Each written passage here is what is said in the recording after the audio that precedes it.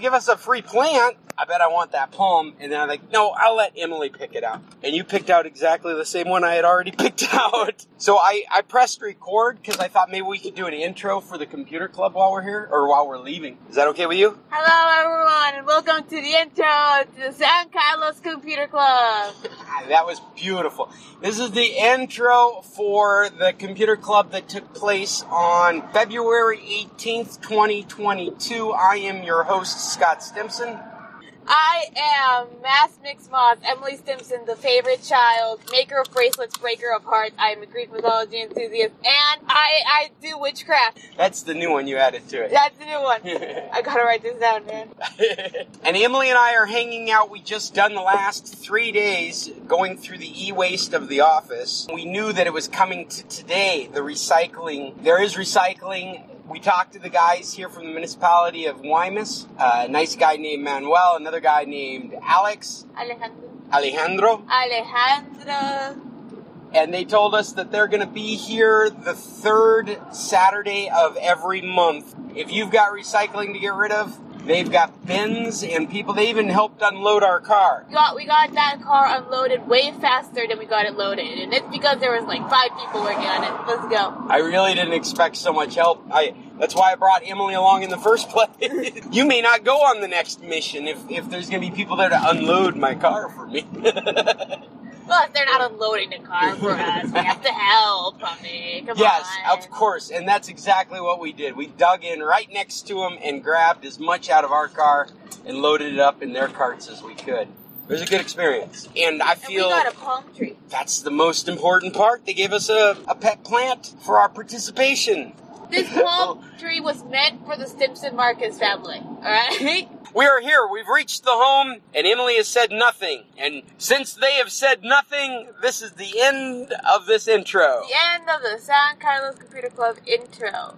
For February 18th, 2022. Once again, I am Scott Stimson, your interminable host. And this is Mass Mix Moss, Emily Stimson, the favorite child, maker of bracelets, breaker of hearts, Greek mythology, and I do witchcraft. All right. Woo, that was a mouthful. I think you had to take a breath halfway through there. My full title. Until next week. Check on. I did, and I thought maybe that would make a good topic because I don't know why it chooses names or emails over names. I don't know either, but please don't post my email. The only people that are seeing that list are the people that have access to that document. But I understand that. What you do in that document is you hit share and it builds the share form and it pulls out of the contact list. And I'm sorry, there weren't very many of us that you shared our email. There were only a couple of us. Well, and I'm misspeaking because what that was, actually, yeah, I remember now. That was a calendar entry. I'm so sorry to share that in the first place. What I was doing was I was taking the word quarantine off of the date on the calendar and just leaving it as virtual memory. I was pulling that word quarantine off. And I did it from my Windows calendar program that synchronizes with Google. And it was going to be an edit that would change each week's settings because it's a reoccurring. Right. Actually, Scott, I don't care what the background was. I just don't want it that No, way. I understand. I'm the background matters because I didn't have any control over it. It was shared with everyone, and this is a good thing to keep in mind. Before I could do anything about it, I went save, and it sent out this share.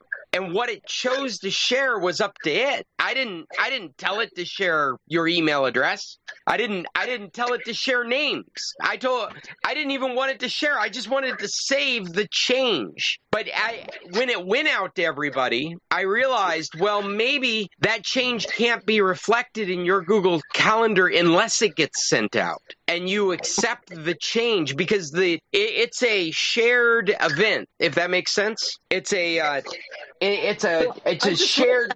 I just looked at it.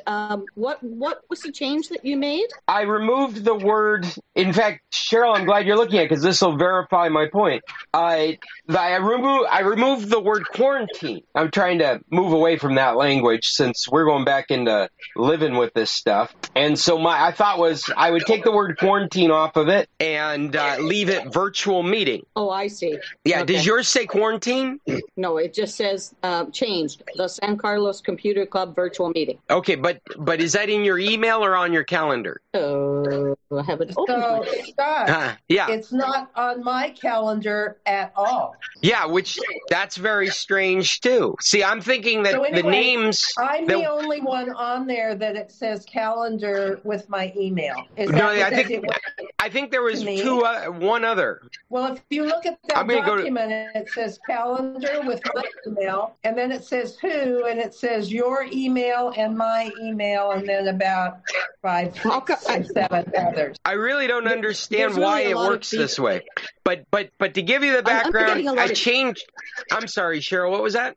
I'm getting a lot of feedback from somebody's, not sure whose it is. Mine says, on mine, Judy, it says calendar and it says my own name. So if you're looking at me saying it all says calendar yours, that's because it came to you. Mine says my name. Yeah, but mine says my email address. Yes, Right. So does mine. Mine says my Oh, email. really? Oh, Yeah. But then down in the bottom of that document, it does not have your email address, right? Yeah, it does. Underneath Jim Cunningham's name is my email. I don't So- see. I'm looking at that. Well, no, I just see your name. Oh, see, I see my Yeah. email. And Judy, what I you're see.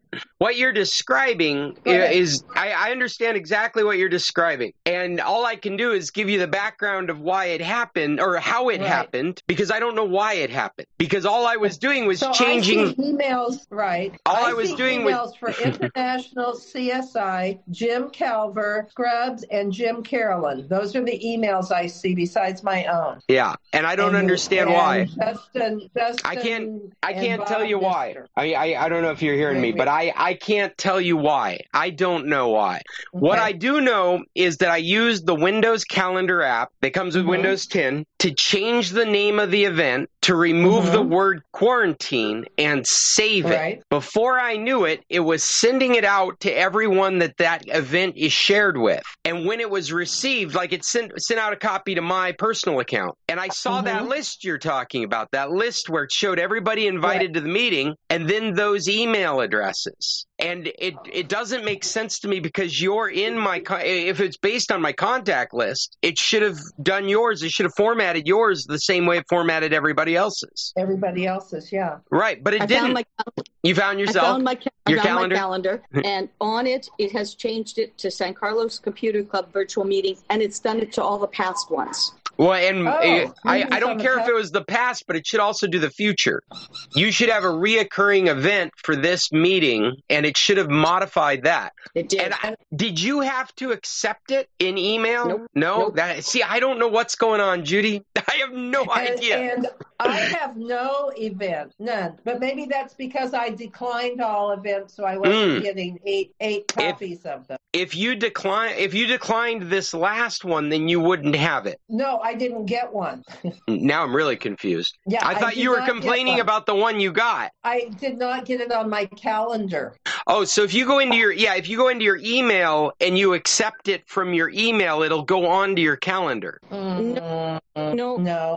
Otherwise, you would go into the No. Gmail calendar. Yeah, it should be. Let me see. There is no place to accept it on my email. There isn't Cheryl, even do you a- have a place? There's no way to take it to your calendar? That's really weird. Not that I see. I did it a long Oh, time. maybe Siri found an event. Let's see if Siri can do it. Okay, but that has nothing to do with what we're doing. That's your computer doing stuff. No, Well, and then that way I would create an event that way, but I did not get a link to accept this meeting. I think you have to turn on the calendar. Okay, I have turned on in my calendar app all my emails, like my emailed events. Oh, You have okay. you have to be looking at the calendar from your email events. If you don't have that checked, Okay. then you're not going to see it. I'll check Hey. that out. Hey, Irving's with Yes. us. Good morning, Irving. Hey, and I just hit the screaming button. We are live. It's 10 o'clock. This is the San Carlos Computer Club. And of course, there are things not working correctly. I wonder what that's all about.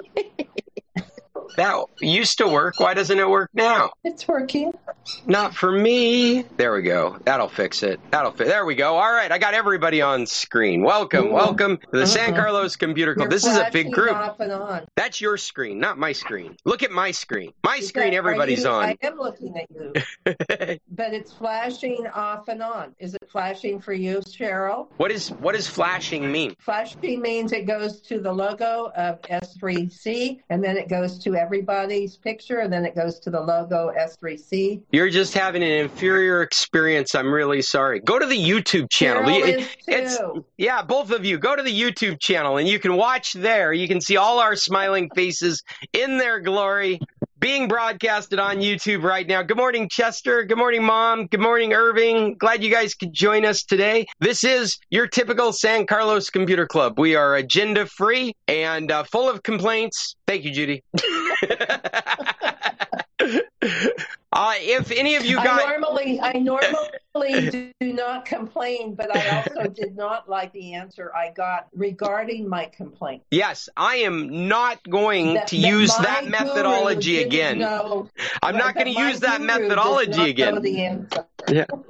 Well, I know the answer. It's don't use Windows Calendar if you want to control what happens, because that's what created all that. Yeah, is that I was going through the Windows Calendar app and it just did it. And it gave me no control over any of the format. I was as surprised as you were when it went out that way, because I expected Cheryl's experience for everyone. They didn't do anything, and it just updated the event. So I'm not sure what's going on as far as your experience or why your email was listed on it. But if you've gotten way too many emails in the last 24 hours, some of them are very well explained because the shared document didn't get out till this morning. And I updated the calendar event on Google and did not know that it would send out a reminder email. And then there is the reminder email that goes out every day today. So if you feel like you've gotten too much email from me in the last 24 hours, I really apologize. I will try not to let it happen again. It was not my intention. I got less email than I normally get from you. Oh, all right. Normally I get 2 emails from you, and neither one of those came out. And then I got a different email, 8:30 this morning, something like that. Okay. Well, I've shared the document of possible topics again, like I typically do. If you got the email this morning, then you've got a link to that document. Let me give that link in our chat window, because it has the alternate meeting. Can you guys hear me? I'm showing that I'm having some problems on my end. You're going in and out. I found the other 2 that normally come out. That came out about 9:15 your time. I think for some reason I'm on the edge of pushing my system over the edge. Let me turn all this stuff off. Maybe this will make a difference. Chrome has been sucking more and more resources these days. There we go. I don't know. Have I settled down now? Testing. Am I sounding okay? Nobody's hearing me? Oh, I hear you. Oh, good. Excellent. All right. So in typical fashion, there is no agenda. I've put a couple of news stories in this document. At the top, you can find the alternate meet codes and Irving, you haven't been with us for a few weeks. Are you familiar with us having to move from one meet to another meet? If you follow that link I put in our chat, that'll take you to a document with both meet codes. And about an hour in, we've got to switch meetings. And so it'll give us a warning. It'll give us a 10-minute warning and a 5-minute warning, and then we'll get like a 60-second warning, and we'll switch over to the other meet. So if you go to your in-call message, I'm sorry? I got it. Oh, good. So you're prepared. And has anybody brought their own topics for today? You've seen mine if you're looking at that document, but I'm happy to talk about anything. If there's problems we need to solve, tech problems. Dad's got a microphone problem right now where his system won't activate the microphone. And we were trying to sort that out before the meeting, and we've elected to sort it out afterwards. But if anybody has any ideas, it'd be great to share them with them. Any other tech topics out there that people would like to talk about, this is a good time to bring them up. We have been talking. Please, Irving, go ahead. Okay, I have a situation I think is beyond our ability to handle. I've used Dropbox for years, and Dropbox is a cloud, and what it does is syncs your files. So if you have document files or Word files, once you edit them or start them, it goes to the cloud, sends you a message that it's been done, and it worked for years. It's just have non-subscription and subscription, and I'm a subscriber, and I've been trying to solve the problems why it won't sync for 6 months, and I've had the techs, get into my computer and try to diagnose it, and then they've elevated me to the next level, and so I'm waiting to see if they can do anything about it. Irving, have you tried just putting your Dropbox account on a different computer? I have it on 3 computers. Same problem. And it's my the iPad. same problem. Oh, it's same problem everywhere, huh? Wow. Yeah, it just won't sync. Used to sync. Will it sync anything? Like a couple of files? No, I can copy a file and then paste it into Dropbox and it'll recognize it, but it won't do any syncing whatsoever. So when you say syncing, what you mean is you're pointing your Dropbox at an inventory of files, like a folder of files, and it won't sync those, but you can move files into a Dropbox space. Well, actually, it's supposed to happen by itself. Yeah, I can move them in, but it's supposed to happen by itself. It always did. For argument's sake, if you're sending a letter, and so now you have that letter in the cloud, it automatically goes to Dropbox, just like a backup. Then if you decide to send another letter to the same person, you pull it up, you edit it, and you send it again. Well, that edit should appear now instead of the original letter. All automatic. And it should go to all of your computers. And the reason it's been so valuable to me is as I travel and I go to a different computer or on my iPad, the files are always there. You know, Irving, I know this isn't the best, this isn't a real solution in your circumstances. You just want this thing to work. But if you're not aware that OneDrive gives you the exact same features. I'm not sure what your Dropbox account has been, but with what Microsoft's offering, it's really reasonable for a lot of storage space, and it gives you that same experience. My vote is stay the hell away from OneDrive. Okay, we know of your experience, Chester. Well, I was waiting for the problem this morning even. Well, I just want to say, Chester, that if you had problems, I'll match you that I got rid of OneDrive at great effort. And I'm even suspecting, even though they're gone from my computer, they may still be the problem I'm having. Okay, all right. I will help you sort this out. I've got OneDrive running on a half a dozen computers with no problems. And I've got customers all over San Carlos using OneDrive without a problem. So I will back that statement. I'll help you sort out your OneDrive problems. But Chester, you have to let me help you from the beginning, not off by yourself doing it. You need to ask me for help to do it. Irving, there's no help now because I'll never use it again. Yeah, I know you've been left tainted since your experience, and I understand. But I'm here to assure you that it can be done successfully without a problem. One of the reasons I got rid of OneDrive is during this issue, I suspected that they were causing the problem. There might be some truth to that. I have not tried using Dropbox in conjunction with OneDrive, and it's not hard to imagine that they might be fighting each other. You might end up in some kind of loop of versioning, which is what sounds like the issue you're having with Dropbox. It sounds like a versioning issue. A good backup system like this. Go ahead, Irving. What were you going to say? I don't think I have OneDrive on my computer anymore. I think it's been purged, but I could be wrong. Yeah, I don't know. I could look at it for you if you'd like, but the Dropbox problem you're describing sounds to me like a versioning problem. It sounds, because what you're describing is making multiple versions of a document, and you're expecting it to be replaced everywhere, and I'm suspecting that there's something going on when it's keeping the previous version with the new changes. I don't know where to... That's not the issue, because if I start a new document, it doesn't sync. And the original text that worked with me, they tried to make it happen by starting a file, saving it, and then checking to see if we could find it on Dropbox, and it just wouldn't do it. So the problem is the syncing feature, and something is probably probably blocking. Well, this is where I'm going with the versioning, is that I think that that's probably the area of the synchronizing. I mean, I can't tell you anything that'll help you. I'm just speculating the area of the failure. I think if you're already working with Dropbox text, then you're already deeper into it than we can help you with, because it sounds like an issue with their software. One of the strange things is that if I go to and then Dropbox has a logo that gives you its status, and all of my logos on my different devices all say up to date. Right. Well, they say up to date, but they're not. They're not, exactly. Yeah. Yeah. No, it definitely sounds to me like it's a Dropbox service issue. At the very least, if there is something in Windows that was causing your issues, you would hope that there'd be an error message, right? It would say can't sync. That's what Dropbox is supposed to do. Yeah. But you do give me an idea. Well, that's what I'm here for. Okay. Is OneDrive equal to the type of service of syncing between your devices automatically when you place or edit a document? Well, that's precisely what I'm talking about. For example, I do graphics for the Computer Club, and I can pull them up on my phone. I can pull them up on the computer behind me, or the computer I have in the house, on a Macintosh I have over here.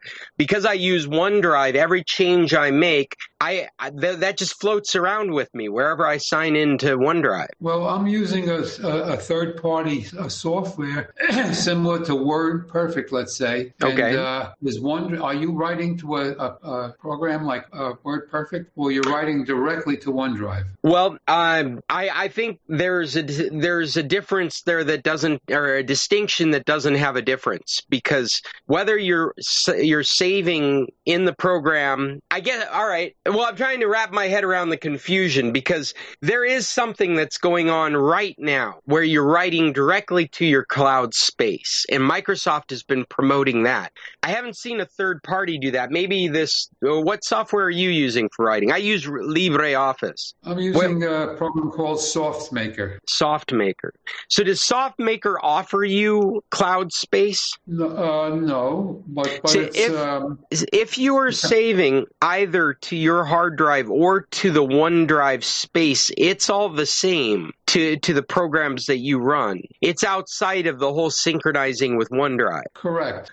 So, but the Dropbox feature it's autonomous. It just does it. You don't have to do anything. Right. So if you were to save to the OneDrive folder on your Windows, what you've done is you've elected to maintain OneDrive similar to Dropbox in that case. That's your storage area, is that OneDrive folder. Whereas if you were to get a subscription to OneDrive and do the 1 terabyte of space, I would tell you to do the backup issue where you've got all your storage is being synchronized with OneDrive. Then you're not working from the OneDrive folder, you're working from your documents folder.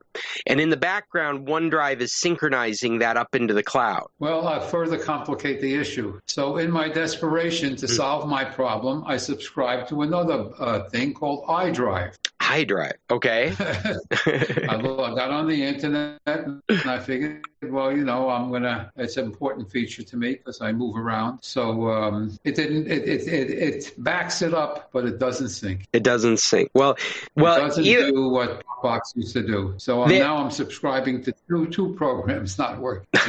Well, the distinction that I would make with OneDrive is either you're maintaining the cloud space, which is a reflection on your computer in a folder called OneDrive, or you are synchronizing all your data space, and there is no reflection. When you put something on the desktop, it's in OneDrive. You put something in Documents, it's also in OneDrive. Locally, it exists in those folders, and in the background, those folders are being synchronized to OneDrive. And you can mix it up. Like I haven't bought the subscription. I'm cheap. I use LibreOffice. I use the free 15 gigs that are given to me.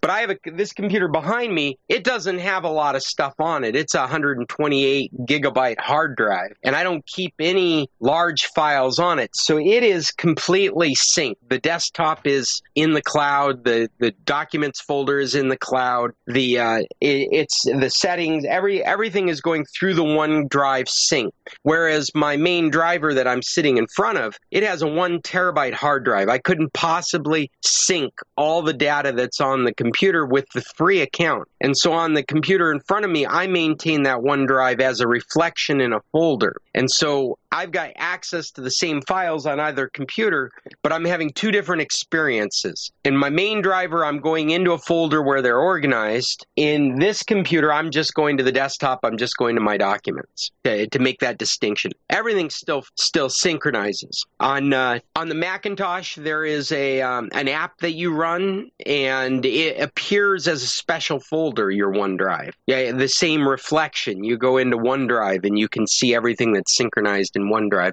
On your mobile device, you bring up the OneDrive app, and it's like going into that folder, if you follow me. But I use it everywhere. Well, Dropbox worked the same way. You brought up Dropbox anywhere you were. You saw all of your files and folders up to date. Yeah. Well, except for this experience you're having right now. And it doesn't work. Yeah. It's worked for me for 7-8 years. As long as they're around 10 years, it just stopped. Yeah. I on the same devices I still own. And I only bring up OneDrive in case you've already been, like, if you've got a copy of Microsoft Office on subscription, then you've already got OneDrive. And it's really, I've said before, I'm not selling Microsoft products. I just think it's a very smart product. And I don't have Office anymore because I switched to a clone, and I subscribed to that. I don't remember exactly why I got away from Office. I think what bothered me was that I had I bought the software, and then they stopped letting me use it and said I had to pay for the cloud, and I didn't think it was right to just take away my original software. A few companies did that. I had that with QuickBooks, not QuickBooks, but the Quicken. Oh my gosh! But I got through to tech, and I demanded they give me back, and they did. They have no right taking away what I paid for until it becomes obsolete. And sure. That's what Word did to me, or whatever the company is. With Office. I switched to a clone. Well, I have a question for you. Go ahead, Chester. Did you delete the program for OneDrive from your hard drive? I did, but I was going to ask Scott that. Yeah. Maybe there's a hidden file. I'm suspecting as we're talking that OneDrive might still be part of my life. If you're running Windows... If you're running Windows 10, there's a level at which you cannot remove OneDrive. You can remove you can remove the OneDrive that you installed with your Office subscription, but there is a level of OneDrive that's integrated into Windows 10. And so the best you can be purged. Well, I mean, I'm not sure we understand each other. If you're not running it, then there's nothing to be purged. The best you could do is not be logged into it. You could go to OneDrive and verify that you're not logged into it. But as far as not being, because it'll purge itself when you don't have an account in it. It is a separate. You know what you could do, Irving? If this is a concern, you could go to the Irving user folder, and under that folder you'll find one titled OneDrive. Now, if you're synchronizing with OneDrive at the moment, if you delete the things in that folder, it's going to delete the things in the OneDrive cloud. I don't necessarily think any of this would help you solve a Dropbox problem. But if you're not signed into OneDrive, it hurts nothing to delete that folder. Well, when I used to save files, instead of saving the file, let's say C and my primary Windows, and then go on to the file, let's say Quicken, and then its sub-files. That's what I used to see. When OneDrive was alive, there was a long stretch for me to get to that same data. Because OneDrive was always injected in there. So that doesn't happen anymore. Well, this is probably the distinction between the 2 different ways you could use OneDrive, where you've given over and you're doing your backups to OneDrive versus managing the OneDrive cloud space as a reflection in a folder.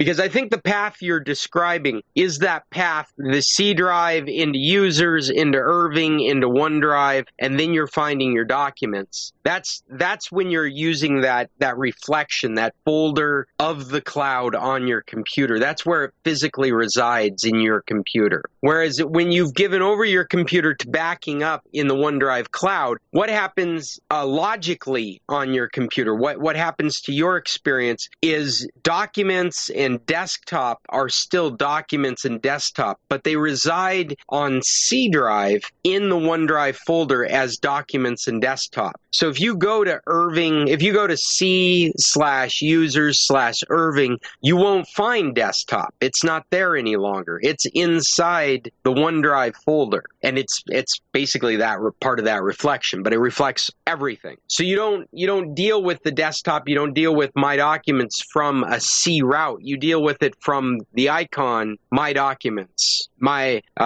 desktop, or desktop and documents, I'm sorry. The My is left over from Windows XP. You'll still find My in places too, but that's irrelevant. Anyway, the only kind of purge I can think of for OneDrive is to sign out of OneDrive and then go into the folder under your username that's named OneDrive and delete the contents of that. And I honestly don't think that'll have any effect on your Dropbox problem, but that's how you could eliminate any of the assets that were in your OneDrive, if that makes sense. And I'm surprised you're having the problem across 3 devices. Have those 3 devices always had Dropbox? Because I would be really curious just to sign into a device that has never had Dropbox and see if you have the same problem. Like if you can think of anything in your life, a phone, a tablet, anything you've never put Dropbox on, and just try putting it on and seeing if you don't still have the same problem. Well, but it's of no avail because it doesn't exist in Dropbox, these files, so it's not going to show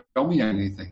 Well, in this case, we would just be looking for the problem, not necessarily the files. We're just trying to see if follow my thinking for a moment. If I took a fresh vanilla computer and I put Dropbox on it and I signed in as Irving, and then I tried to do the same thing you're trying to do and it works, then you know there's something about your Dropbox installation on those other devices that are causing it not to work. I know what you're saying. Yeah. Whereas if we have the exact same problem on a fresh vanilla computer that's never had Dropbox, then you know it's out of your control. You know it's a problem with Dropbox over on their end, and you're waiting for solutions from them. Yeah, I guess that could be tried, but the text, the first level texts have had me erase the program, reload a special version of the program. I mean, it sure sounds like it's an issue with them and the way they're storing your data. And that intuitively that could be the case. I had an experience a while back where somebody was having trouble with their Tedakawi email or their Telmex email account. Can you believe people out there still use their Prodigy.mx account, but they still do. And the account was not working correctly. It was not deleting emails correctly, so they delete stuff and it would disappear. Or it wouldn't disappear. It would re-evolve in their inbox. And the behavior, they were using a mail client. We traced it back to the web-based email. It did the exact same thing in the web-based email. We looked through all the filters and rules. It wasn't happening in the client. It was happening at the system level, and we had to get a hold of technical support, and we had to get them to wipe out the account fresh, just completely off the board. The account no longer exists. That space was wiped out. Set it back up again as a brand new email account with the same name, same password, and then the problem went away. It was most definitely an issue with their servers that was causing the problem and could only be rectified by eliminating the account and creating it all again. They could not sort out the problem. So those problems exist. They're typically we think of our problems as being our problems, but Irving, you're describing a problem that could very well be their problem. Well, you gave me an idea. I want to go back to it. Is OneDrive synonymous with Dropbox in features? Well, Dropbox does this odd thing where they're kind of a platform, so you can build applications and have applications that are Dropbox specific. Now, in those cases, you as a user of those applications, in most cases, don't have to have a Dropbox account. But I think there are some few like add-ons that are particular to Dropbox. So like I say, for example, you were using some kind of picture application that feeds out of Dropbox. You wouldn't even be aware of it. The owner of that app would be using Dropbox as their cloud for their data for you, and you wouldn't even be aware that Dropbox was being used for that. You wouldn't have to have a Dropbox account. You'd have to have whatever that program required of you. But then there's things when you do use Dropbox that there are add-ons to Dropbox features like extensions in your browser, things of that nature. And those kinds of features are different, unique, or don't exist to OneDrive. So I guess that's just a wordy way of saying they are completely different platforms. One is they do similar jobs, but they don't necessarily do them in a similar way. And they're completely unique. You're not going to take the function that you got from Dropbox and add it to OneDrive. You're going to find that function in another manner, like in a different language, because it's a whole different game. So it'll do the same thing. The end result will be the same, but the way you got there might be different, if you follow what I mean. Well, I do, but I don't care. I don't want to see it. I just wanted to do it. What I have really appreciated about OneDrive is this ability for it to do versioning. And I think it's very helpful for folks like my father is doing OneDrive. He's got a subscription to Microsoft. He's got the 1 terabyte, and he lost a computer a few months back. Completely died. It didn't die. What happened was some techs talked him through how to wipe out his computer. He lost all the data on his computer. But earlier, we had put his computer over to OneDrive. And so all we had to do was sign into the Microsoft account, and all that data came back from OneDrive and filled up his computer again, because the entire time he'd been using it online, every change he made was being pushed off to the OneDrive cloud. And this versioning is very cool because every change he made, you could go back through various versions of a Word document. So he could look at the one he saved yesterday or the one he saved 6 months ago. I don't know if that answers your question, but that's the way I see it being very effective. Again, his computer got wiped out. He signed into his Microsoft account. There is internet wait time. You have a fast internet connection. That's the other thing all this stuff is dependent on. If you had a 1 megabit per second connection, you don't want to be using either one of these. You don't want to be syncing files to a cloud. But in this day and age where we've got 10 or more, a lot of people have 20, 30, 60 megabits a second. You're using that cloud space without even feeling that grunge, that churn of synchronizing. And so it's very, very possible for Dad to sign into a blank computer and let it churn all those files back into the computer from the OneDrive account. Did I say hi to Linda? I saw her pop up at the bottom of my screen. Good morning, Linda. Glad you're here with us. Guys? Yep, I'm listening. Have you brought some topics for us today? We've been going through Irving's Dropbox issues, which sound like something we can't solve. Sounds like he needs Dropbox to help him with it. I think I have an issue. Please, Chester, share. What do you got? Well, it's something I've discussed before, that the dot in Amazon are Gmail, and I'm getting emails to this Chester Stone that doesn't have the dot, including invoices for material being shipped. I got one this morning from New Balance. He's ordered some shoes, and they're being sent to Georgia. So I don't know how to fix it. I don't want to change my email address because so many people have it. So, but I just kind of put these in, delete them, and I keep checking my bank to be sure I'm not charged. Yeah. So Chester, I don't even think you need to check your bank. I think these are trying to spoof you into giving up information. I don't think they're real. I don't know. No, this New Balance, it certainly looks very real. And I had one last week that when I called the number, they were shipping a 55-inch television. When I called the number, they were foreign. But this one, I haven't called any number. I've just so far deleted it. Yeah, I would pay so little attention to it. But if you want to get it out of your site, I actually had to deal with this recently. Some Russian bot got a hold of the bed and breakfast website. And I don't know if they were using us as a training exercise, but over a week period, I collected thousands of emails, all addressed with different email addresses to my email account under the same name. It was a name. It wasn't an email address. All the emails were different, but the name was the same. And because I was able to focus in on the name, I was able to go into Gmail filters and tell it to put those directly in the trash. And immediately they were out of my view and out of my thoughts. Well, so if you go into what was different about the address on those emails and your correct address? Was it the dot that I'm talking about?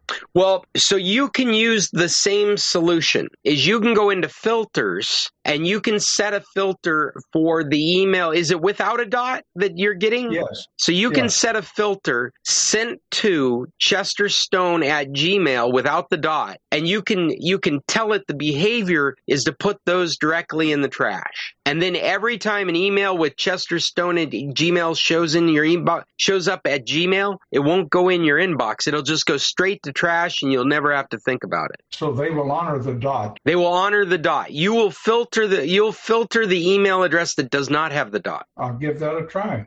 Now, doing this will work, but it doesn't fix the Gmail thing where dots are ignored. So you could still get C.Hesterstone. You could still get CH.Easterstone. You could still get C.E.S.T.E.E. Because of the way Gmail handles those dots, all of those are ripe to still be a problem for you.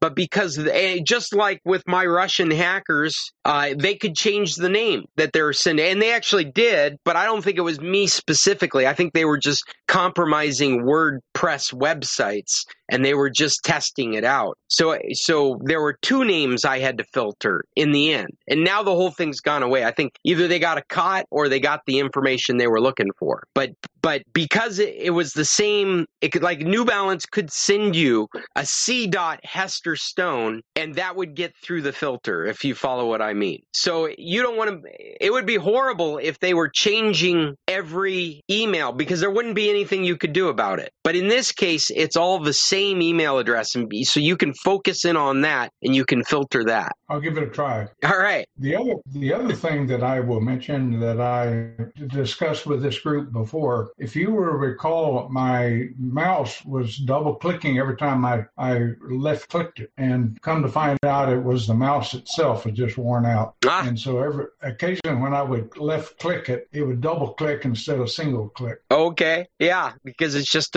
old equipment. Yeah. It's always good to have an extra computer around to test that kind of stuff on. If it gives you the same experience, then you know it's the hardware that's giving you problems. That's great. Well, I had a spare mouse is what helped me. Oh, good. Well, anyone else with issues? I just saw the 10-minute timer on this meeting has gone off, and so we've got about 7 minutes, it shows. So we will be slowly moving over to another meat code. If we're looking for something to talk about, I mentioned the television, the Samsung television last week. Oh, yes. I bought at Costco, and what I failed to mention was that I had that delivered, and the $900 credit equalized the price if I picked it up at the store versus having it delivered free. But by getting the $900 credit, I paid $900 more for it, but it was delivered free. And for $20, it was set up and also got a free 5-year warranty extension by having it delivered versus buying it at the store. So you had it delivered. I didn't understand how that affected the $900 credit. I understood that for $20 it was set up and you got a 5-year warranty. But what happened to your $900 credit? If I bought it in the store, the $900 would be credited there. But since I had it delivered, the $900 is available in a Costco credit card. Oh, well, is there a difference there then? Because isn't that where, or are you saying if you bought it in store, they would have just taken the $900 off the price tag? Yes. Okay. Right. All right. I understand the distinction now. Yeah. Since you had it delivered, then it's $900 worth of Costco credit. Right. Okay. Well, that's good information to know. I went looking at a free warranty. It's a free Allstate 5-year warranty that you get with having it delivered. All right. Right. And like I say, for $20, they did a nice job of setting it up. We got a fairly big group today. We got 12 people online right now. This is the biggest group we've had in a few weeks. Well, we have continued the discussion about in-person meetings. I was kind of thinking, what if we do them in March? What if we start in March, then we will be officially 2 years of virtual meetings. We'll come back in the same month that we left in. I don't know. Anybody interested in that? In-person meetings starting in March? I am, however, it kind of depends on how we're doing here in San Carlos overall. Yeah. Oh, here for a COVID update. I agree. I'm not sure I'm ready for. Okay, Jim. Noted. If I do pull off the in-person meetings, I'm not sure I'm ready for a big group either. Okay. Well, it's good to have to get everybody's opinions on it. There are people here in San Carlos, specifically people like Jim, that are ready to get back into meeting in person. I keep watching the COVID news, and it seems like we're working our way into just living with this like we do the flu. And at the same time, you guys probably heard me saying last week that Bibiana finally got COVID, brought it home from school. We've all had it. We were 4 weeks over it, and Bibiana catches it from somebody. She never got it when we got it before. I think I told you in a previous meeting, she sequestered herself in her bedroom and just didn't interact with us for a couple of weeks. And apparently she was able to avoid having caught it. We were thinking maybe she was asymptomatic until weeks later she starts showing the same symptoms. So I take her for a COVID test. Of course, it's positive. We've had her out of school for a week. And on Monday of this week, which would have been yesterday, she would have been quarantined for a week. And the only reason I'm telling you is it's relevant to CDC guidelines. We wanted her to go back to school, but we felt obligated to find out if she was still infectious first. And so I took her for a test on Monday. This is 7 days after her positive COVID test, and she got another positive COVID test. And so now she's waiting another week before she'll take another test to see if she can go back to school. She's not suffering. So Scott. Yes. Where do you get her test? There's a lab right there in Guaymas. It's just on the main road. Okay, which lab? It's right. In fact, I can give you the name. Hold on a second. I got it right here. It's on the road. My question is, I wonder if you go to a different lab. Well, and I think that would be an interesting comparison. Yeah, I don't.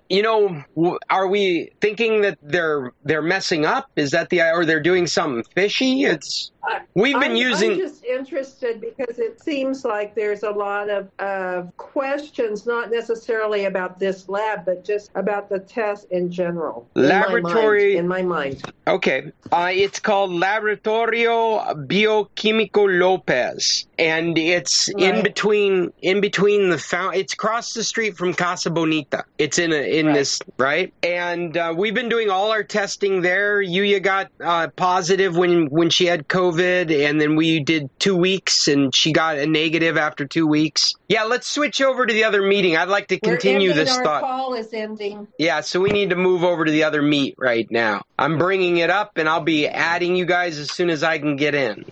I'm waiting for a join button now. There we go. And I'm going to shut down this meet to free up more room. And here we are. Look at this. Everybody's on the ball today. I just was finding it interesting, So let's continue this discussion under the premise that there's no question that the lab is doing what they're supposed to be doing. Because what I believe is that children are not supposed to be as infectious, as it's not supposed to be as dangerous for them. Their chances of catching it is supposed to be less. And one of the reasons I'm bringing this up, I'm sorry, I'm getting feedback from somebody's speakers. I'm not sure whose it is, but I'm listening to myself through somebody's speakers. Paul, I think it's your speakers. Would you mind muting? Testing 1 2, testing 1 2. Okay. No, I'm still coming through on somebody's stuff. Jim's muted. I see that Paul is not muted and Esther. Okay, here I'm gonna mute Paul. There we go. Okay. So I don't want to question. I'm sorry, Chester. I just wanted to say would the test be reading the antigens from having had the disease? This is the PCR test. This is the nose test. So it doesn't have a chance to read antigens. What it's reading is the viral load in your sinus cavity. And really, this is considered unreliable because you could still be infectious. From everything that I've read, the idea is that you carry the virus around with you, and your immune system could drop, and it could pop out again, and you could still be infectious. What this test is showing is right at this moment, are you able to transmit the virus? That's what this nose test does.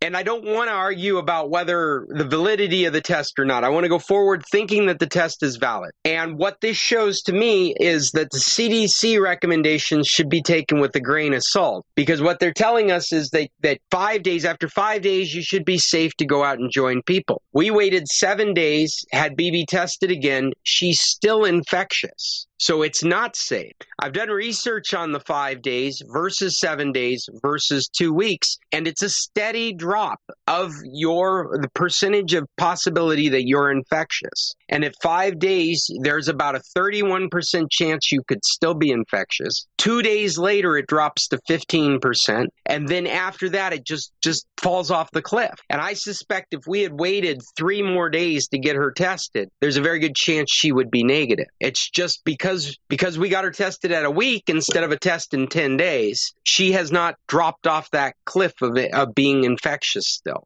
I just think that that's a very interesting set of results, because my granddaughters both had COVID early on, like in, I don't know when, back in the fall, whenever it was. And they were told that they would not be tested because it will test positive for a long time. Well, that's the antigen. Yeah, that's the antigen test. The antigen test is good for this is so funny that we know so much about this, isn't it? The antigen test is good for knowing if you've had COVID, but it's not very good for telling you whether you're infectious or not. So it'll say you were positive for COVID, but it says nothing about whether you can pass that or not. It's kind of like a herpes test, right?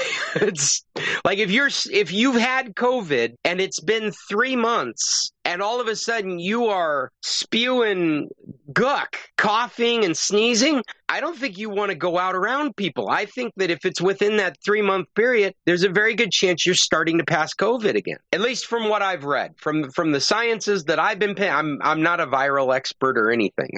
I'm just trying to pay attention and make the best decisions I can. And we decided it was our responsibility to make sure she wasn't infectious going back into the classroom, and she tested positive again. We were getting a negative test. That was the reason we were there, is because we wanted to say we're sending her back negative, and we ended up with a positive test. And trying to be responsible people, we're like, okay, well then she's got to stay out of class for another week, because that's how we've been told to do it. So will you get her another test next week? We will, because please report. That'll be very interesting. Yeah. Because ironically, as we were pulling up to the place, she's been feeling great. She's high. She's a crazy kid. She's like her mom. She's full of energy, full of stories. There's nothing's going to get her down. And as we're pulling up, she says, but I still kind of feel like I have a few symptoms. Like my head hurts from time to time and my nose runs a little bit. And I'm thinking to myself, oh, great. I wonder if that's just like hypochondria or if that's actually going to show up on this test. And sure enough, she shows up positive again. Because if you've still got symptoms, you're not done with COVID. I think that's what this test, even if they're mild symptoms, you're not done with COVID. Probably the good news is nobody's extremely sick. Her grandmother, her Abby on this side, still has not gotten COVID. We've been very good about that. And everybody that I know that in my immediate family that has had to deal with COVID, it's been mild cold cases. Everybody's fine. Everybody's fine. I think Yuya suffered the most, and she's got chronic sinus problems, and that's the issue. Anyway, that's my COVID lab story. Go ahead, Jim. I'm sorry. Scott, have any of your family begun to show any long haul symptoms? Well, I hear my family talking about the menstrual stuff. And so there's a lot of quick blaming it on the COVID vaccination or having COVID. And I just haven't seen any good science on it, so I haven't been paying too much attention to it. I know that discussion is happening in my family. Me being male, I don't necessarily have a stake in that, except for that I love the women in my family, right? And I have done some research. Yeah, I have done some of my own research, and there is no conclusive information right now about any direct cause between the vaccine, having COVID, and stuff with the menstrual cycle. But what the science I've read says is more like keep looking, keep your mind open. We're going to keep researching this because there keep being reports. People are continue to report things with it. As far as any other I'm sorry, Cheryl, go ahead. No, the other long haul thing is mental forgetfulness and stuff. What was your name again? What was I talking about? No, I wouldn't be able to identify my own brain fog from COVID brain fog, I think, at this point. But no, nobody in my family is reporting any of that stuff. The only thing that has lingered, the only thing that has lingered in my family has been sinus stuff. I think everybody Yuya's not the only one. Her brother and his wife dealt with sinus. They both have sinus issues like she does. I'm surprised I didn't have lingering sinus stuff because I've had sinus stuff my whole life, and I was done in 4 days. I was fine. I was bad. I wasn't socializing. I was quarantining, but I was fine. I was doing work around the house, and I was doing my computer work remotely, and my brain felt as fine as it normally does. And we never lost sense of taste, sense of smell, but they say that's very common with this Omicron. Most people don't lose their sense of taste or smell. At this moment, I don't think I know anybody suffering from long COVID except for the people that passed away. God, maybe, one thing that I would, anecdotal, don't know if this means anything. When I got my second vaccination, I started feeling pain in this arm. Like I use this arm all the time. That kind of pain, repetitive motion pain in the tendons between my elbow to my wrist. And it was just bizarre. It was so bizarre I had to mention it to people. I did not associate it with the vaccine, but I couldn't have associated it with anything. I got the vaccine in this arm because I'm left-handed. I use this hand for everything. If anything should be bothering me, it should be this hand. All I use this hand for is a mouse. And that went on for months. And I was actually just about to go find a doctor about it because it just didn't. I'm like, oh my God, am I getting cancer? What is causing this pain from this limb that doesn't get any workout? And I have to say, in the last couple of months, it's just gone away. It's not there anymore. I don't know if it was related to the vaccine. It's the same arm I got the vaccine in. I got the booster in this arm because I forgot that I wanted to get it in that arm. And nothing in this arm as far as that goes. The first vaccine didn't give me any pain. So I don't know.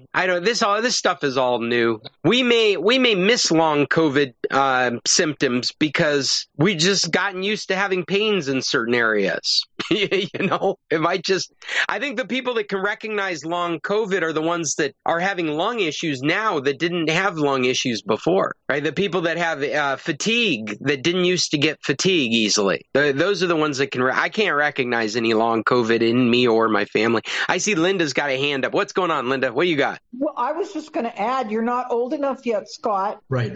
And we all get pains. They last 2 or 3 days and then they're gone. I just had a pain in my left arm. It lasted like 3 days. It was up under my armpit. Well, then you always have to think, it's like, okay, you can't go to the doctor, wait at least a week because it'll probably go away or move somewhere else. You're just not old enough. Well, I talk about this stuff just to hear somebody say I'm not old enough. But keep in mind, I'm going to be 52 in June. I'm old enough to appreciate chronic pain and chronic sinus problems. 52. Woo! In June. Well, let us remember when that. Say that again, Mom. Well, I was going to say, remember when 52 seemed old? Right? Yeah. It was when I was 12. You must have had Scott when you were 12. 11 and a half. It was a miracle.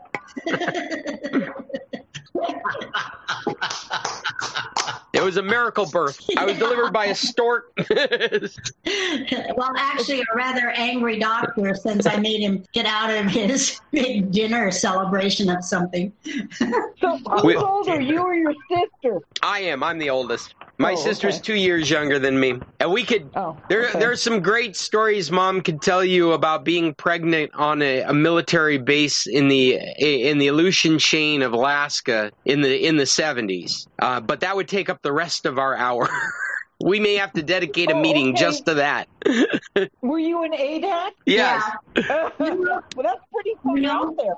Huh? 1,200 miles from Seattle. It's halfway. No, I know. I lived in one of the islands? Yes, in the 70s. Kodiak, on Alaska? No, I'll think of it in a second. My brain is not right. Oh, I lived in Dutch Harbor. I lived in Dutch Harbor in the 70s. Oh, yeah, Dutch Harbor. In the 70s, huh? And there was nothing there. There was nothing there. Because of the wall on ADAC. We were waiting for somebody to attack, I think. Okay, let's get back to some computer topics. I have brought some news stories I thought worthy. Cheryl, are you out of here, or do you have a question? No, I've been playing because I've got my new iPad, and this is my first Google Meet with it. And we discovered this morning that when we move, our that is awesome. That's the new software. Yeah, it follows you. Now, you guys that are seeing Cheryl on your video are watching something like the camera is following her. But the pad is sitting on the table, stationary, and as she moves, yeah, Judy does it too. Yeah, the focus follows her around. It knows where her face is, and the iPad's it's like taking in so much video that it's got extra video, and so it can move around like a camera following her, panning and tilting back and forth, up and down, following her head. But the device remains stationary in front of her. That's really cool. Bill. It's the same model?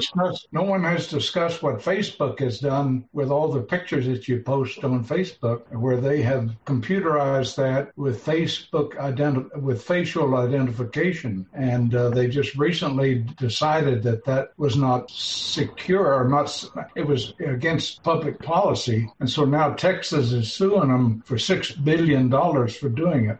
Oh, I just saw that headline, but I didn't read any of the information. What's going on with that, Chester? Well, what Facebook did is they took 1 billion pictures off of Facebook, portraits, and digitized and made the facial identification technology, and had 1 billion entries into their technology. And they finally concluded that might be against the law from the standpoint of security. And so they have discontinued doing that. And then the next day, Texas sued them for $6 billion because it's against Texas law. Well, I think that's awesome. I think what we're looking at, and we have to read into this on all these companies, these large companies collecting your data, they have an agenda with that data. And I think the facial recognition stuff, Facebook accomplished what they were going to do. And so now they can shut all that down. And public facing, it can be like, we've learned our lesson and we're no longer doing this. But I think their plan was to sell it. Well, I agree with you. That was the point I was going to make, is that, but the public facing stuff is to save face, and they can say we're shutting it all down. But the real reason they're shutting it all down is because they're done with it. They created the product that they were going to use that data for.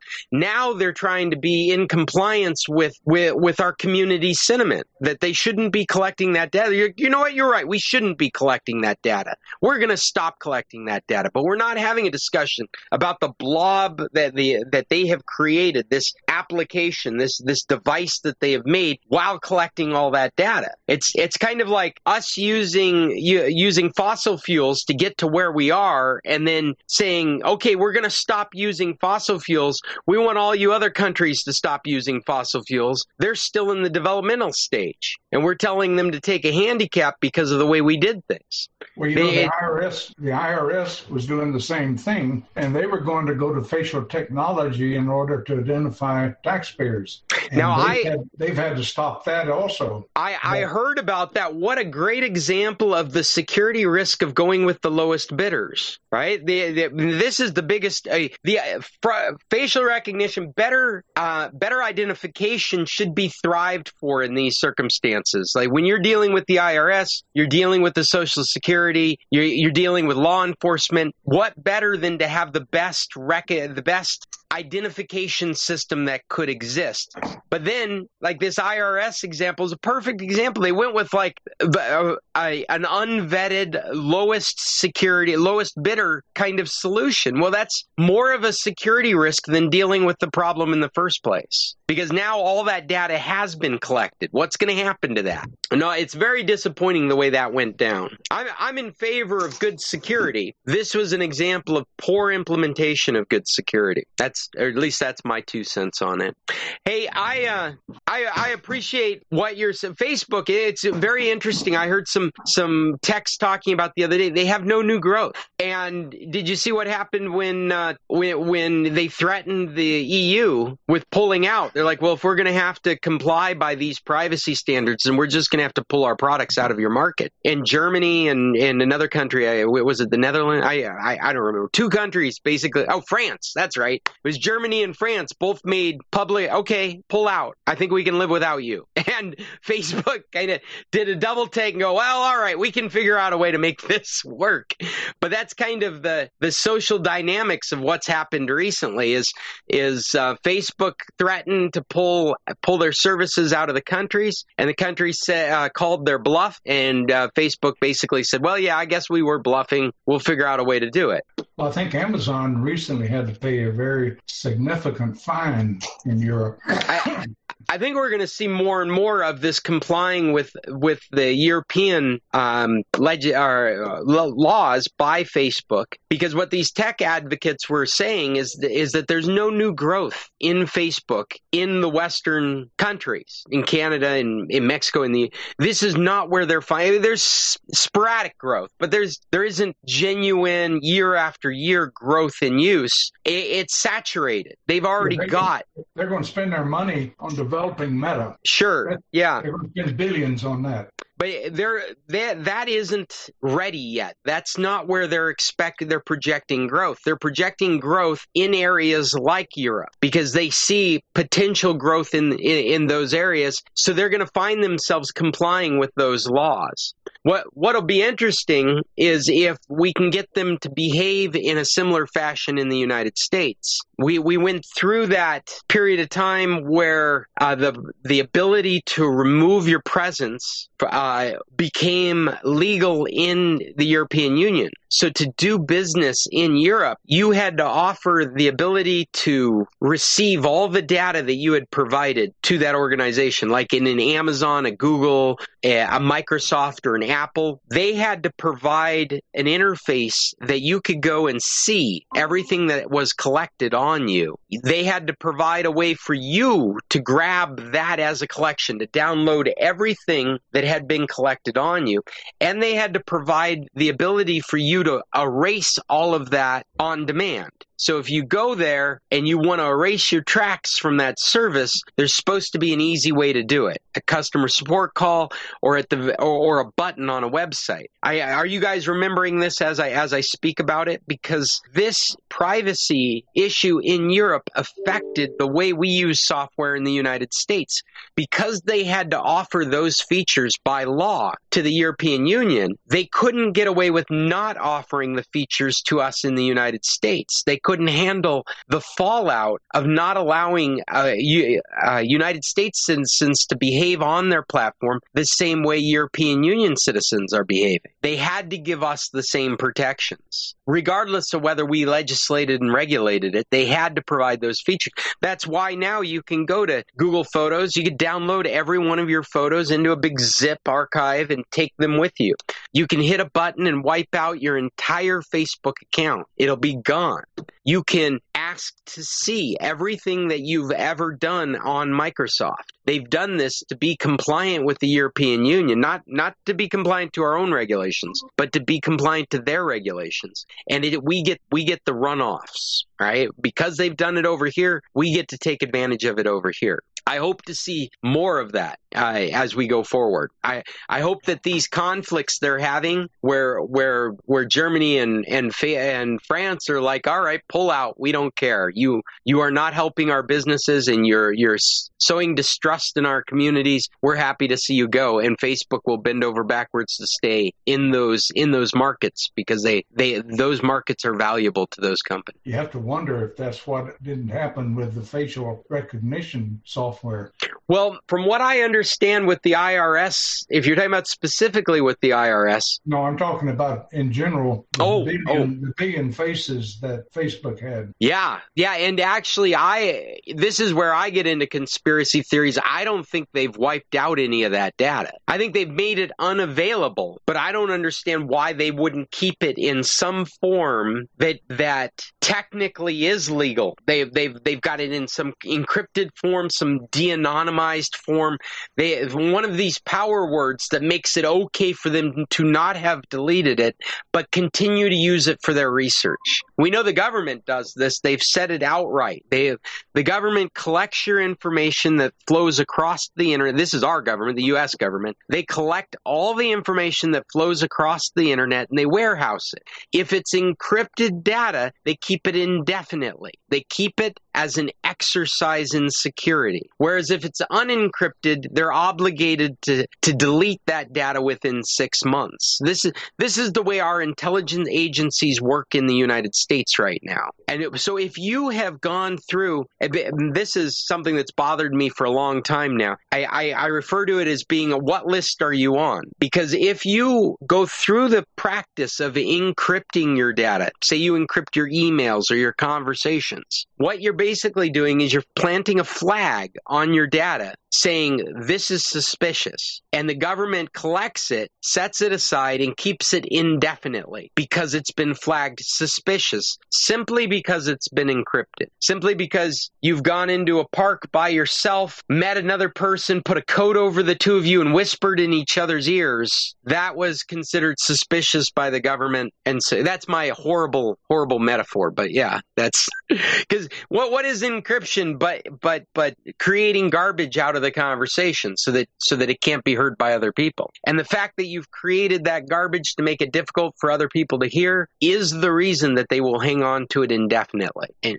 So does that have kind of the same effect as using a VPN? Because they have to be able to tell really truly where you are. Absolutely. All your VPN activities are being recorded and kept indefinitely because of the stance of intelligence in the United States right now. The storage is so inexpensive now, it's an afterthought. Before, if you go back into the early 2000s, they were collecting all the information coming across the internet in the first place. They've been doing it. We've known about it since 2006. It is the way that, what's the term I'm looking for? It's standard operating procedure for NSA. They had a wiring closet. They a famous wiring closet in California with a sliced fiber into the closet, the secret closet that would collect all that data. But what they weren't doing back then is they weren't warehousing it. Warehousing and ferreting through information was time-consuming and expensive. And so what they would do is they would collect everything temporarily. They would save the stuff that was relevant to what they were working on, and they would just dump everything else. But as we got into 2010, 2012, as we got further up in there, storage became so incredibly cheap, they built a warehousing facility, and now they just collect all data, and they openly admitted to it. They collect all data. Our laws don't allow them to keep your data over 6 months, so your data is constantly expiring, but everything that's encrypted is ripe to be kept forever. So when you HTTPS to a website and like your bank, well, that transaction may have been recorded by our intelligence agencies, may have been recorded by our intelligence agencies. Because it's encrypted, they're under no obligation to delete it. It sits in their files as a practice test, so they can run their latest technology across it, because they're in the surveillance business. And if they can't read what they're surveilling, then they're under no obligation to delete it. They're allowed to hang on to it and use it as a practice. That's the state of affairs in the United States right now as far as this stuff goes. Chester's waving goodbye. I haven't gotten to any of my topics. I'd sure like to share a couple. One of them is selling your used car online sight unseen, which I am going to finish filling out this service, but it's called Carvana. Have you guys heard about this? I was just hearing about this on a podcast and went and read this article from The Verge. It is a service where you will provide all the details of the vehicle you're trying to sell or buy, and they will send you a quote of what it's. And the guy writing the article sold his 7-year-old car for a couple $1,000s more than he bought it for, because they were able to write him a check. They gave him an estimate online through email, and then sent a tow truck out to pick up the car and just wrote him a check for the car. There was a cursory inspection to verify that everything that he said online was accurate, like the mileage, any damage that was done to the car, any of that kind of stuff. But basically, when he was honest online, checked out with the person checking the car, they hadn't even turned on the car until they were getting it on they were doing this inspection. And so I've got a vehicle that I'm trying to sell. I'm going to use it as our test case. So I'll come back with information next week. I actually filled it out. I was hoping that I would get a quote before this meeting was over, but it doesn't look like it showed up yet. But it looks like a great way to deal with a used vehicle, to try and see what the market shows. Oh, wait a second. Maybe it has just showed up. Let's see what it says. Say again? Anybody that watched the Super Bowl, you would have seen a commercial from a buyer's point of view. She bought her car on Carvana, and she goes on and on and on about how the service that she received, and she's driving her son crazy because she phones him in the middle of meetings and says, guess what? They just phoned and checked on me a week after I bought the car. Like, it's a crazy ad. So we've all heard of Carvana if we watch Super Bowl. Now, I was not able to give them specific details about everything, so they have given me the lowest possible quote ever for my 2004 Kia Sedona. They have said that it's worth $400. I'm gonna go back and do this again and provide more of the details they were asking for, because I checked some boxes like it's just okay. I checked some boxes like it has some, but I didn't give any description on what I was talking about. So I'm sure they took the worst case scenario possible. But what is it worth to you? Well, I'll tell you. I'll tell you, the issue is that we've got a problem that hasn't been solved, and the mechanic is like, it needs a motor rebuild to solve it. But the car runs great.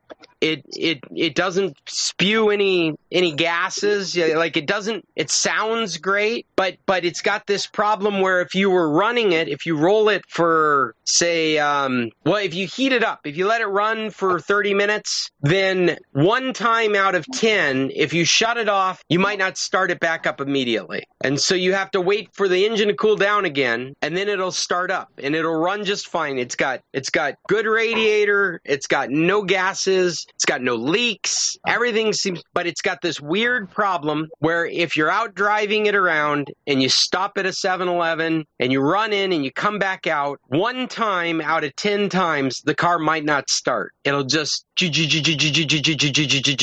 and we don't know why. The mechanic says that it has to do with a pressure issue, like a cylinder pressure issue across one of the heads, but they have not been able to resolve the issue until they've gotten down to it's a motor rebuild that would fix the problem. But the car could run for another 10 years like this without a problem.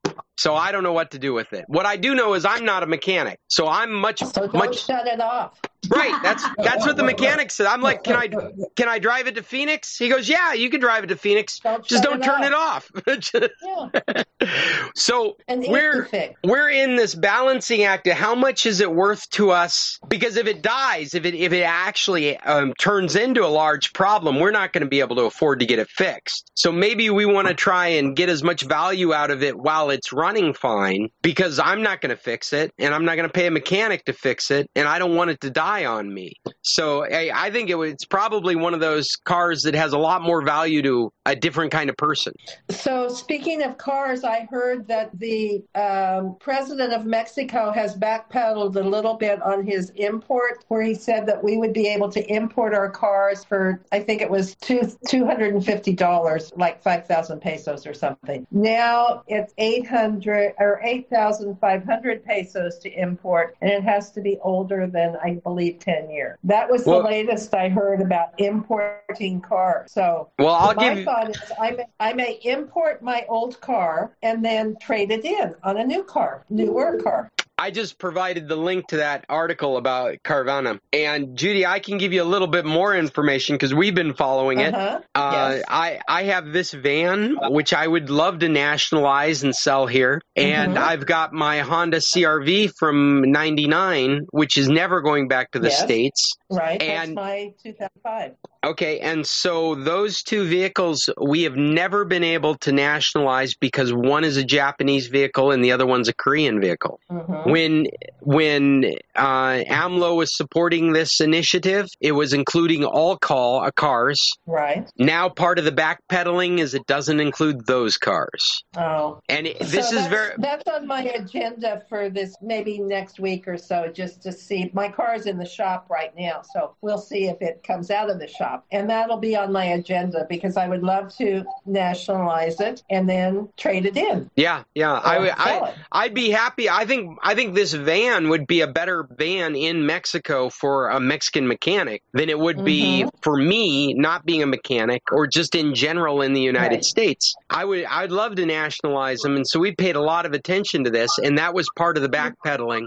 And I don't get it because I feel like the whole point of this nationalizing vehicles is they're already here. They're already in use. They're not accounted for. They're not paying taxes. And so you would think they would go out of their way to just nationalize everything that's not accounted for.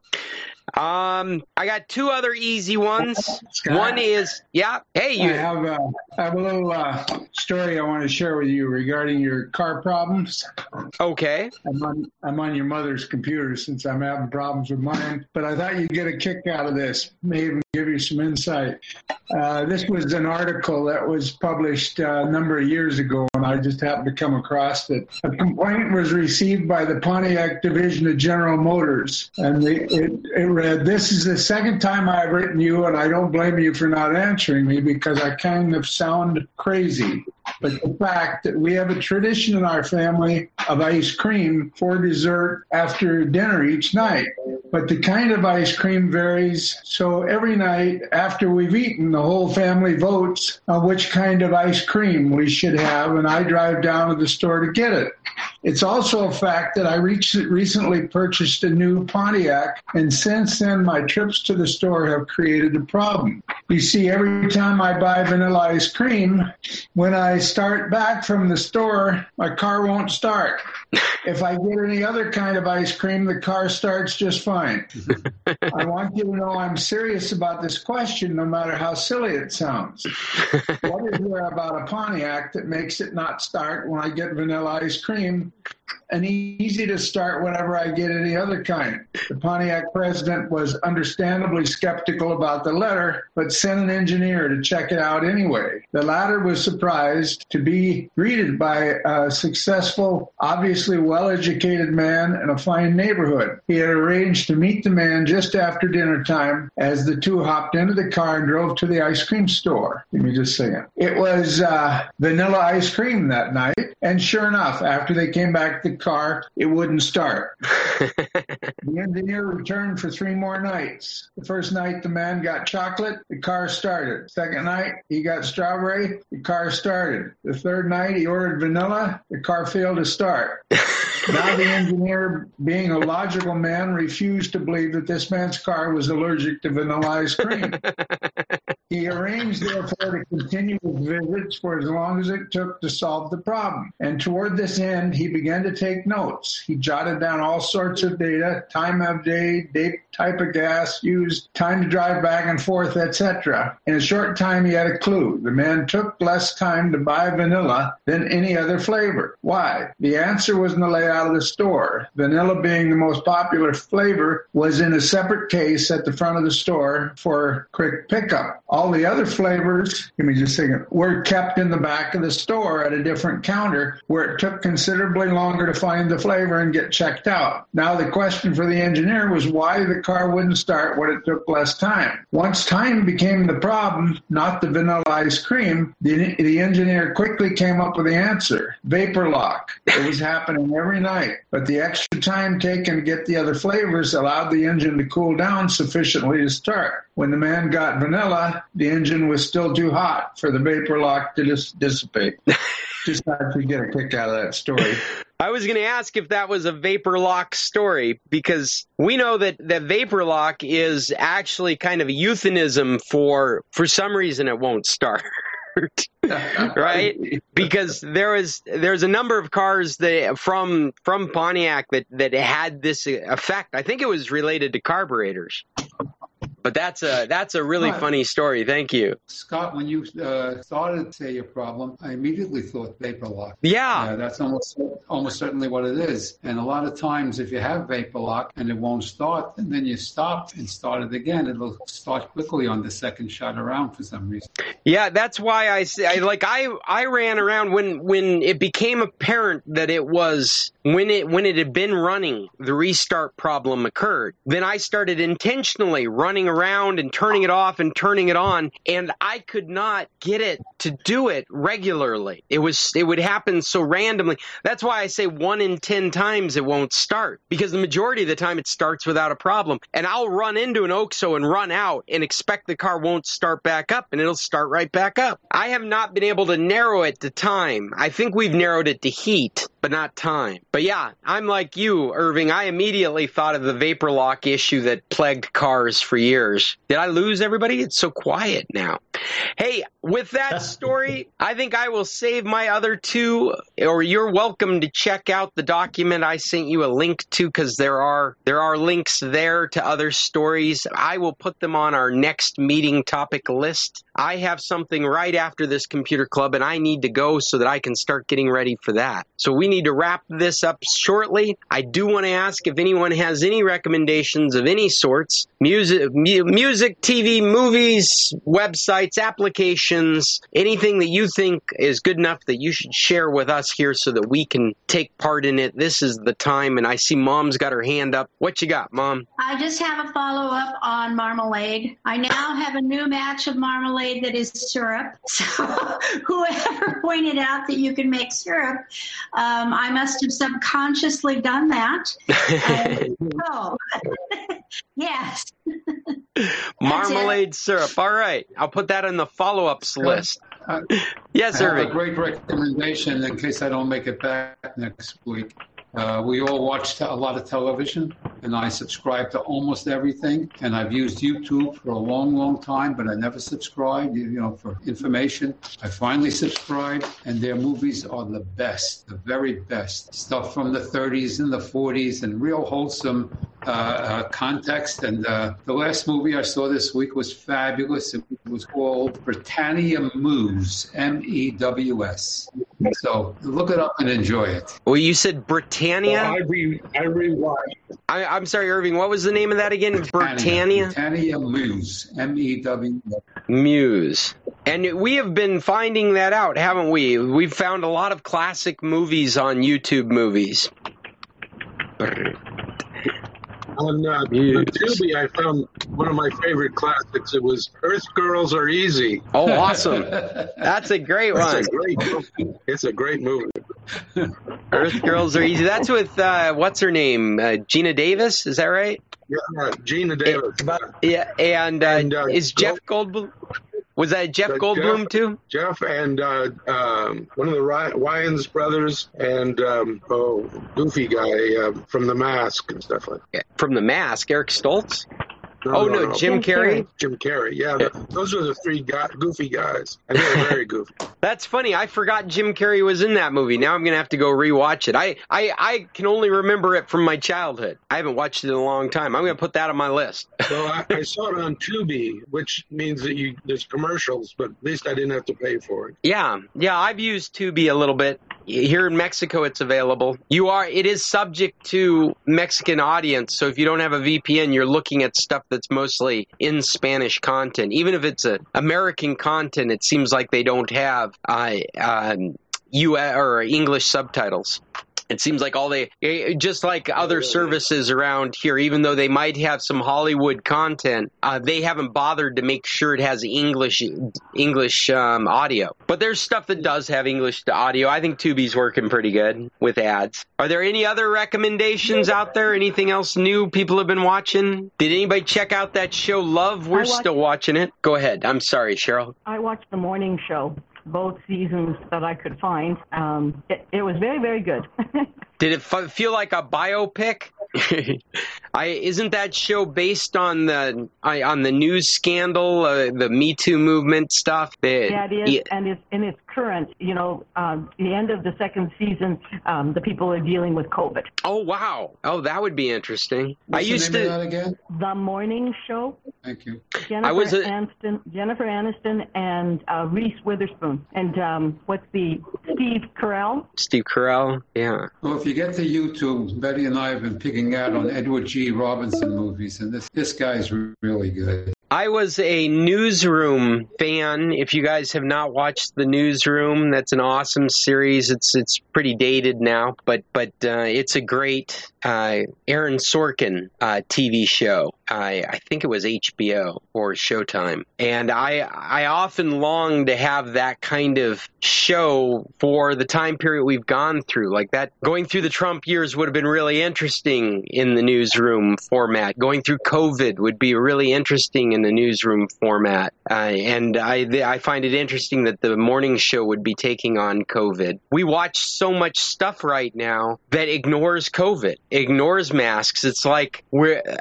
TV's gotten very surreal where they're carrying on their lives and very little is paying attention to this pandemic that we've just gone through.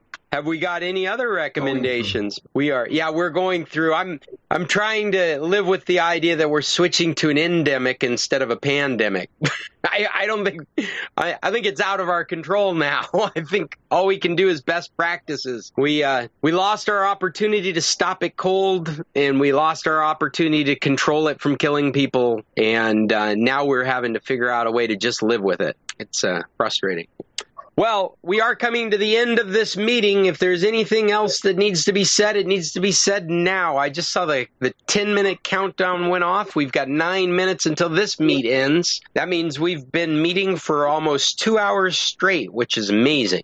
Like always, we get started about 15 minutes before our official start time to do troubleshooting and technical support. If anybody's having trouble with getting the meeting up or audio or any of that kind of stuff, bandwidth, it's good to show up. I'll turn on the meet at 9:45 on Tuesdays so that we just get a chance to say hi and make sure we can all hear each other. And the official meeting starts at 10. And because we cut into that hour that the meet gives us, we keep to meet codes. So before our meet, I try to send out a document with some possible topics we might talk about, and both the meet codes can be found in that. I do all this through email, so if you're not getting it, make sure I've got your email address. Scott, I got a question for you. Yeah, Bill. Is my Linux stick ready? It is. It is. In fact, okay. I need to bring it by to you at some point. I've got it right here. I called it Bill My PC. Okay, so we should chat on Ken Messenger or something and arrange a time. Yeah, let's do that. I'm sorry, I just haven't had a chance to get with you about it, but it's ready to go. Okay, tech on. All right, Looks you guys. Looks like Bill's not there. He's in some kind of ship. Well, I'm landing it pretty soon out on our deck. It looks like Bill's ghost is flying some kind of ship. I don't know. This is my brand new iPad. I actually now can run competition to Paul and have backgrounds. So I picked one. I could have had the same as him, but I decided not to do that. That's pretty cool. It's sort of fun. Cheryl says, "What are you doing in there?" I don't know. I can't hardly see it. All right, guys. Thanks for being here. I really enjoy it every Tuesday. I'm here, so please join me at 10 o'clock. We'll do it again next week. Irving, it's great to see you, man. We've been missing you. Thank you, Scott. And You're always welcome. Come back anytime, man. Actually, what I'm doing is checking out the James Webb Telescope. That's what I'm doing. Oh, that's exciting. Yeah. maybe redefining reality as we know it right now. Absolutely. You guys have a great week. Oh, yeah, Paul, what's that? I'll look for your email later today, Vincent. Yes, please. Make sure that you're getting everything you're supposed to be getting. Until next Tuesday. About my daughter's computer. Oh, yes. Yeah. Give me a chance to get that, and I'll get it to you. Goodbye, you guys, everyone. Tech on, Irving. Tech on, everybody. We'll talk next week. Bye-bye. Bye. See you, Fred. See you, Pop. Well, that was it. Once again, we've done it again. That was the San Carlos Computer Club, and I, again, am Scott Stimson from International Computer Solutions. If you are looking for computer help anywhere on the internet, I will reach through the tubes, and I can help you with your equipment. We can do chat, instant messenger, text, phone, remote access. All of that happens at a reasonable price because I live and work from Mexico. I'm happy to help you out. Please keep me in mind. It's Scott at internationalcs.net. If you enjoyed our meeting, well, we do this every Tuesday at 10 Arizona time. We don't actually recognize daylight savings time, so you want to check that time. We're on YouTube. We do it on YouTube. If you want to make sure you get an announcement, subscribe to it.